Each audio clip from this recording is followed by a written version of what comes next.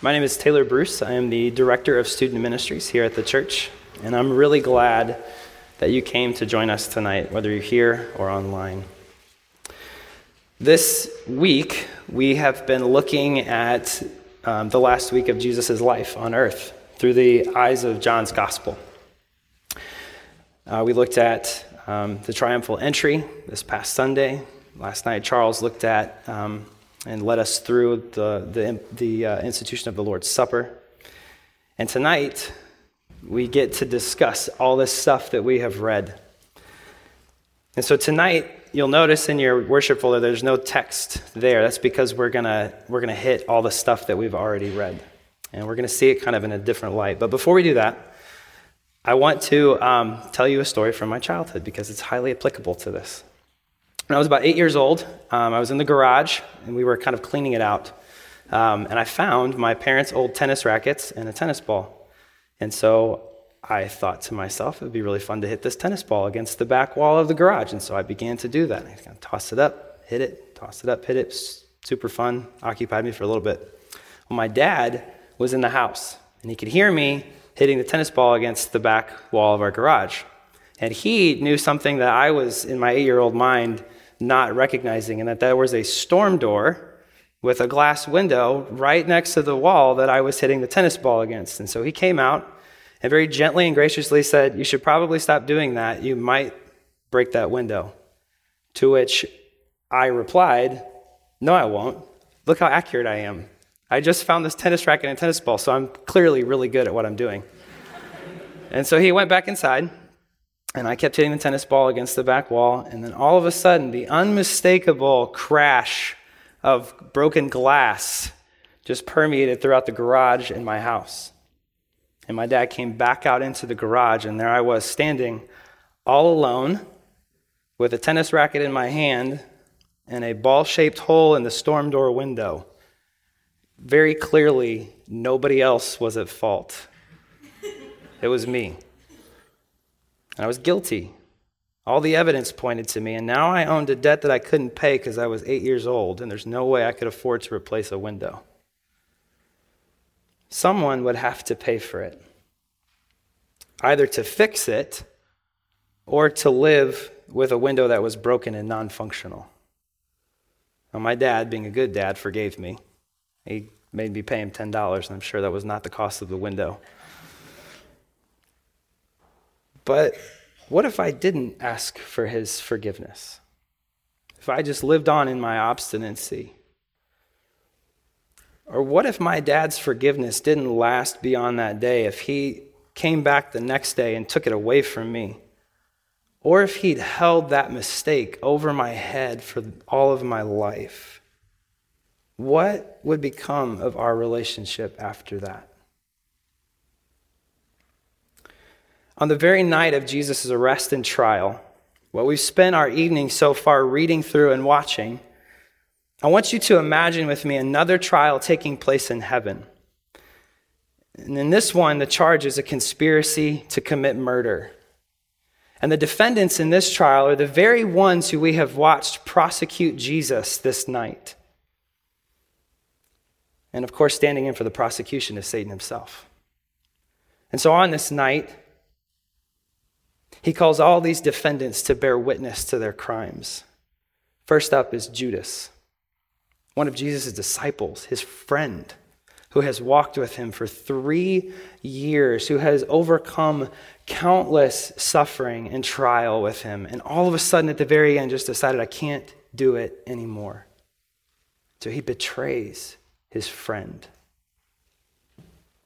Or how about the high priest and the officers, Jesus' own people, those who knew the scriptures better than anybody, those who had access to the scriptures like nobody else could, and yet they didn't recognize the Son of God standing before them. And so they falsely accuse him out of their own doubts and their own fears. Or how about Peter and those other disciples who were close to him, who were in the garden with him praying when his accusers came to arrest him? And then when asked if they knew him, they denied him. and they abandoned him. Or how about Pilate? The Roman official charged with keeping peace and justice, the Pax Romana, and instead unjustly sentences a man to murder out of his own cowardice. And how about the soldiers torturing and exploiting Jesus in his humiliation? He's weak and beaten down, and all they can think to do is make fun of him, steal his things, and hurt him. And then John, the disciple who wrote the gospel we're reading, and these women who had followed him faithfully all these years, who had supported Jesus in his ministry. The last ones left, in their silence, in their fear, they abandoned him until Jesus was left all alone to die. All of these co-conspirators in Jesus' murder were cowards. Judas sold Jesus for silver. The high priest got someone else to kill Jesus for them because they couldn't muster up the courage to do the thing that they knew they wanted to do. And Pilate could have stopped all of this. He had the authority to. But out of fear of a riot, he shifted blame. And then every single disciple stayed quiet, denied him during the trial, and abandoned him. All cowards conspiring to unjustly commit murder in order to save their own lives, their own livelihood, and their own positions of power and influence. And the evidence all pointed to them. They were guilty as charged. The murder weapons were in their mouths and in their hands, and they all owned a debt they could not pay save with their own lives. But now look with me over at the defendant's table, where these co-conspirators should be sitting, and instead it's Jesus who is sitting there. He's the victim of their crimes, and he is sitting in defense of these who have gathered on earth to murder him. And Satan, that prosecutor, asks him, do you really want to defend these people? And Jesus, at every moment of every event of this evening, and indeed for his entire life walking on the earth, replied with a resounding yes. Look at his actions through all of these scenes. In the garden, he prays and submits to the Father. And then right as he's being arrested, he rebukes one of his friends for trying to violently overthrow things. He heals one of the men who came to capture him. He submits to those falsely accusing him. He advocates for his own disciples and said, you should let them go and only arrest me. He does not refute any of the charges leveled against him. He willingly submits to the Roman authorities. And then he carries his own cross up that hill. And then he hung on the cross. But not just his actions, listen to his words. In Luke, we read him praying. He's thinking about the pain and the suffering he's about to endure, and not just the physical pain and suffering, but the spiritual pain of, for the first time in his entire existence, being separated from the Father, the one he has shared unity and peace with for all of eternity. And he's about to be cut off and completely abandoned and alone, the only soul in the entire created order that is alone, utterly alone. And he prays, Lord, could you let this cup pass from me? Not my will, but yours. And then, when Peter is trying to incite a riot, Jesus stops him, and as he's healing this officer's servant, he makes this statement. He says, don't you know that I could call down legions of angels? Meaning, don't you know what I have at my disposal? I have the most powerful army you could ever imagine, and if at any moment I wanted to, I could call them down. I don't need you to cut this guy's ear off. And then as he's hanging on the cross, looking over this entire scene and thinking back on everything that has happened to him up to this point, he utters these words, Father, forgive them, for they know not what they do.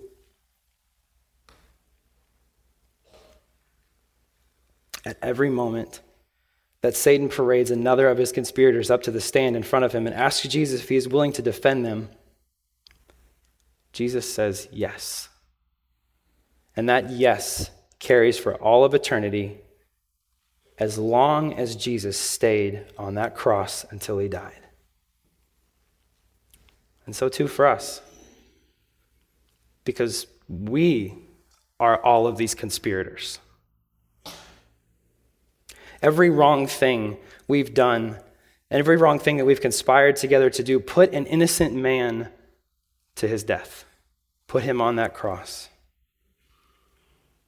But he willingly let us do it so that he could buy our forgiveness from the judge to pay the debt. Some of you are here tonight or online, and you're thinking that you don't really need Jesus' forgiveness. I mean, after all, you haven't murdered anyone. But even your little sins put him on the cross, and you can't pay that debt on your own, save with your own life. Understand that God's baseline expectation is perfection. And you can't do enough good to make up for any little wrong thing that you have done. All your little sins defile God's perfection. And the only way to make up for your defilement, for my defilement, for our defilement, is for something or someone else pure to be willingly defiled on our behalf and in our place. And Jesus, on that cross, looks down at us and says, Father, forgive them, for they know not what they do. Some of you think your sin is too big for Jesus' forgiveness. Surely he can save others. But if you really knew what I'd done, those nights sitting in front of images on your computer that you don't want the person sitting next to you to know you looked at, the ways that you have emotionally and physically abused kids, coworkers, friends, or that abortion you had in college, or mistreating others because of their skin color, their social status, their economic standing, their political affiliation, or your own jealousy. Surely Jesus can save other people, but he can't save me. And Jesus on that cross looks down at you and says, I'm not surprised by anything that you've ever done or will do. Jesus saw your sins as he hung on that cross. He knew and still knows. He says, you think I'm not big enough to forgive your sins? I'm the God of the universe. And he looks down on you and he says, Father, forgive them, for they know not what they do.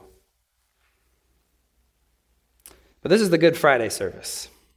So I'm guessing that most of you already know that you have sin, and that your sin is not too big for Jesus to forgive. This is central pres, after all. Instead,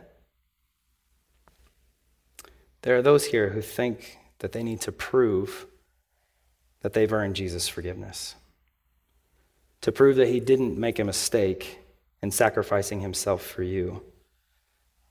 And my guess is that's usually because you've professed faith and yet you still sin. Your theology is on point. You're probably double-checking mine for heresy right now. You know the difference between expiation and propitiation. You've probably joined every single Bible study that Central has to offer.